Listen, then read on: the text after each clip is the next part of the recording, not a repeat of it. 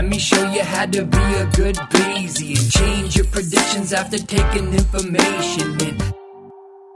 I've always believed in learning from failures or learning from experiences where you don't succeed. That's where you gain the most knowledge. That's where you get to learn where your boundary is.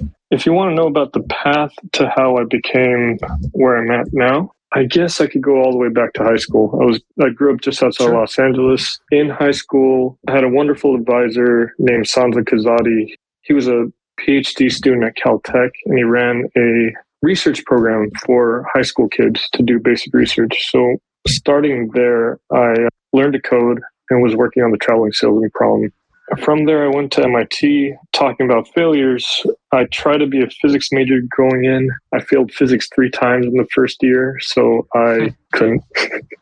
I ended up being a math major, and it was math with computer science. So it was really close to a theoretic computer science degree, doing some operations research as well. At the end of MIT, I wasn't doing so well in school. I was trying to apply to grad school, and that wasn't happening. Got a job in San Diego. MIT alum hired me. That's where I started working for 3.5 years in software, a little bit of computation. So a lot of it was translating algorithms to production software, working on algorithms, and a couple companies with the same crew, but we just bounced around a little bit. At the end of that, I ended up going back to Cambridge for a 1-year program called Part 3 Mathematics. It's also a master's degree. I got there not knowing anything about Cambridge. I didn't do enough research, obviously.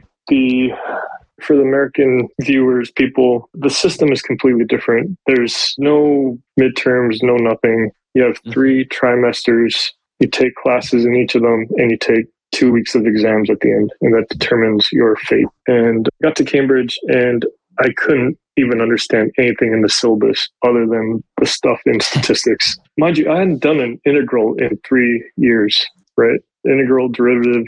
I didn't know what the normal distribution was, and I'd go to Cambridge. Those are the only things I can read. So I'm teaching myself measure theory while learning all these new things that I've never seen, and managed to squeak out passing. So happy. At the end of that, I asked David Spiegelhalter, who happened to just come back to Cambridge. That was his first year back in the stats department, who I should talk to.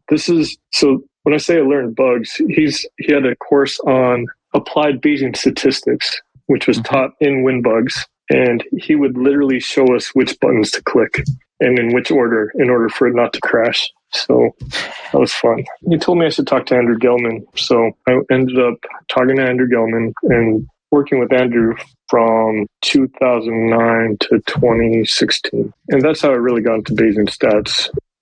After Cambridge, I knew theory. I hadn't seen any data. Working for Andrew, I saw a bunch of data and actually how to really work with data.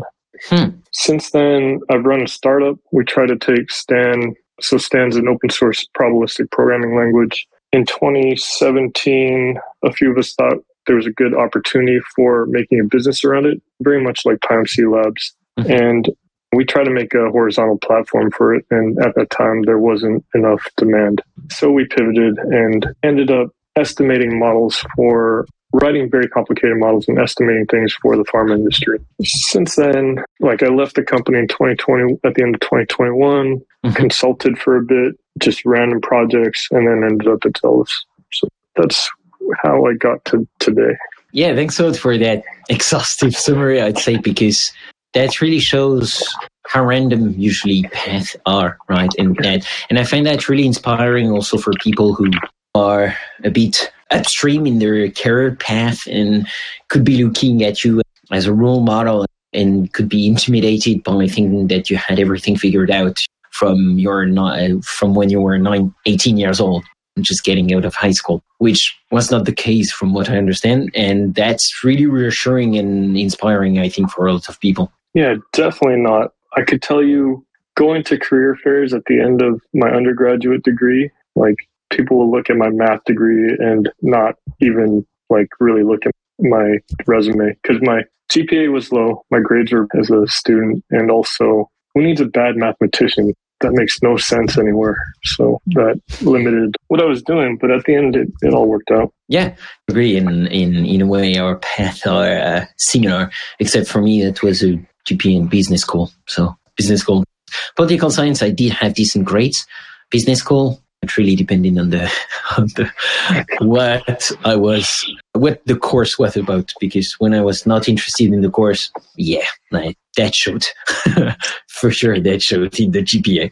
But yeah, and I find that also super interesting because in your path there is also so many amazing people you've met along the way, and it seems like these people were also your mentors at some point. So yeah, do you want to talk a bit more about that? I've been really fortunate as I was going through. So I haven't had very many formal mentors that were great. And by that, I mean like advisors that were assigned to me through schools. They tend to see what I do and discount my abilities because of my inability to do really well at school, right? So that's what it is. But there were a bunch of people that really did sort of shape my career. Working for Andrew Gelman was great.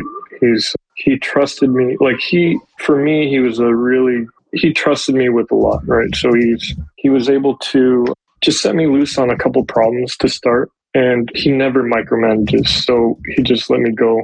For some, that's a really difficult place to be without having guidance in a difficult problem. But for someone like me, that was absolutely encouraging. And working with Andrew, and I worked really closely with Bob Carpenter for a long time, and that was really great because he has such a depth of knowledge and also humility that, I don't know, it's fun working with Bob.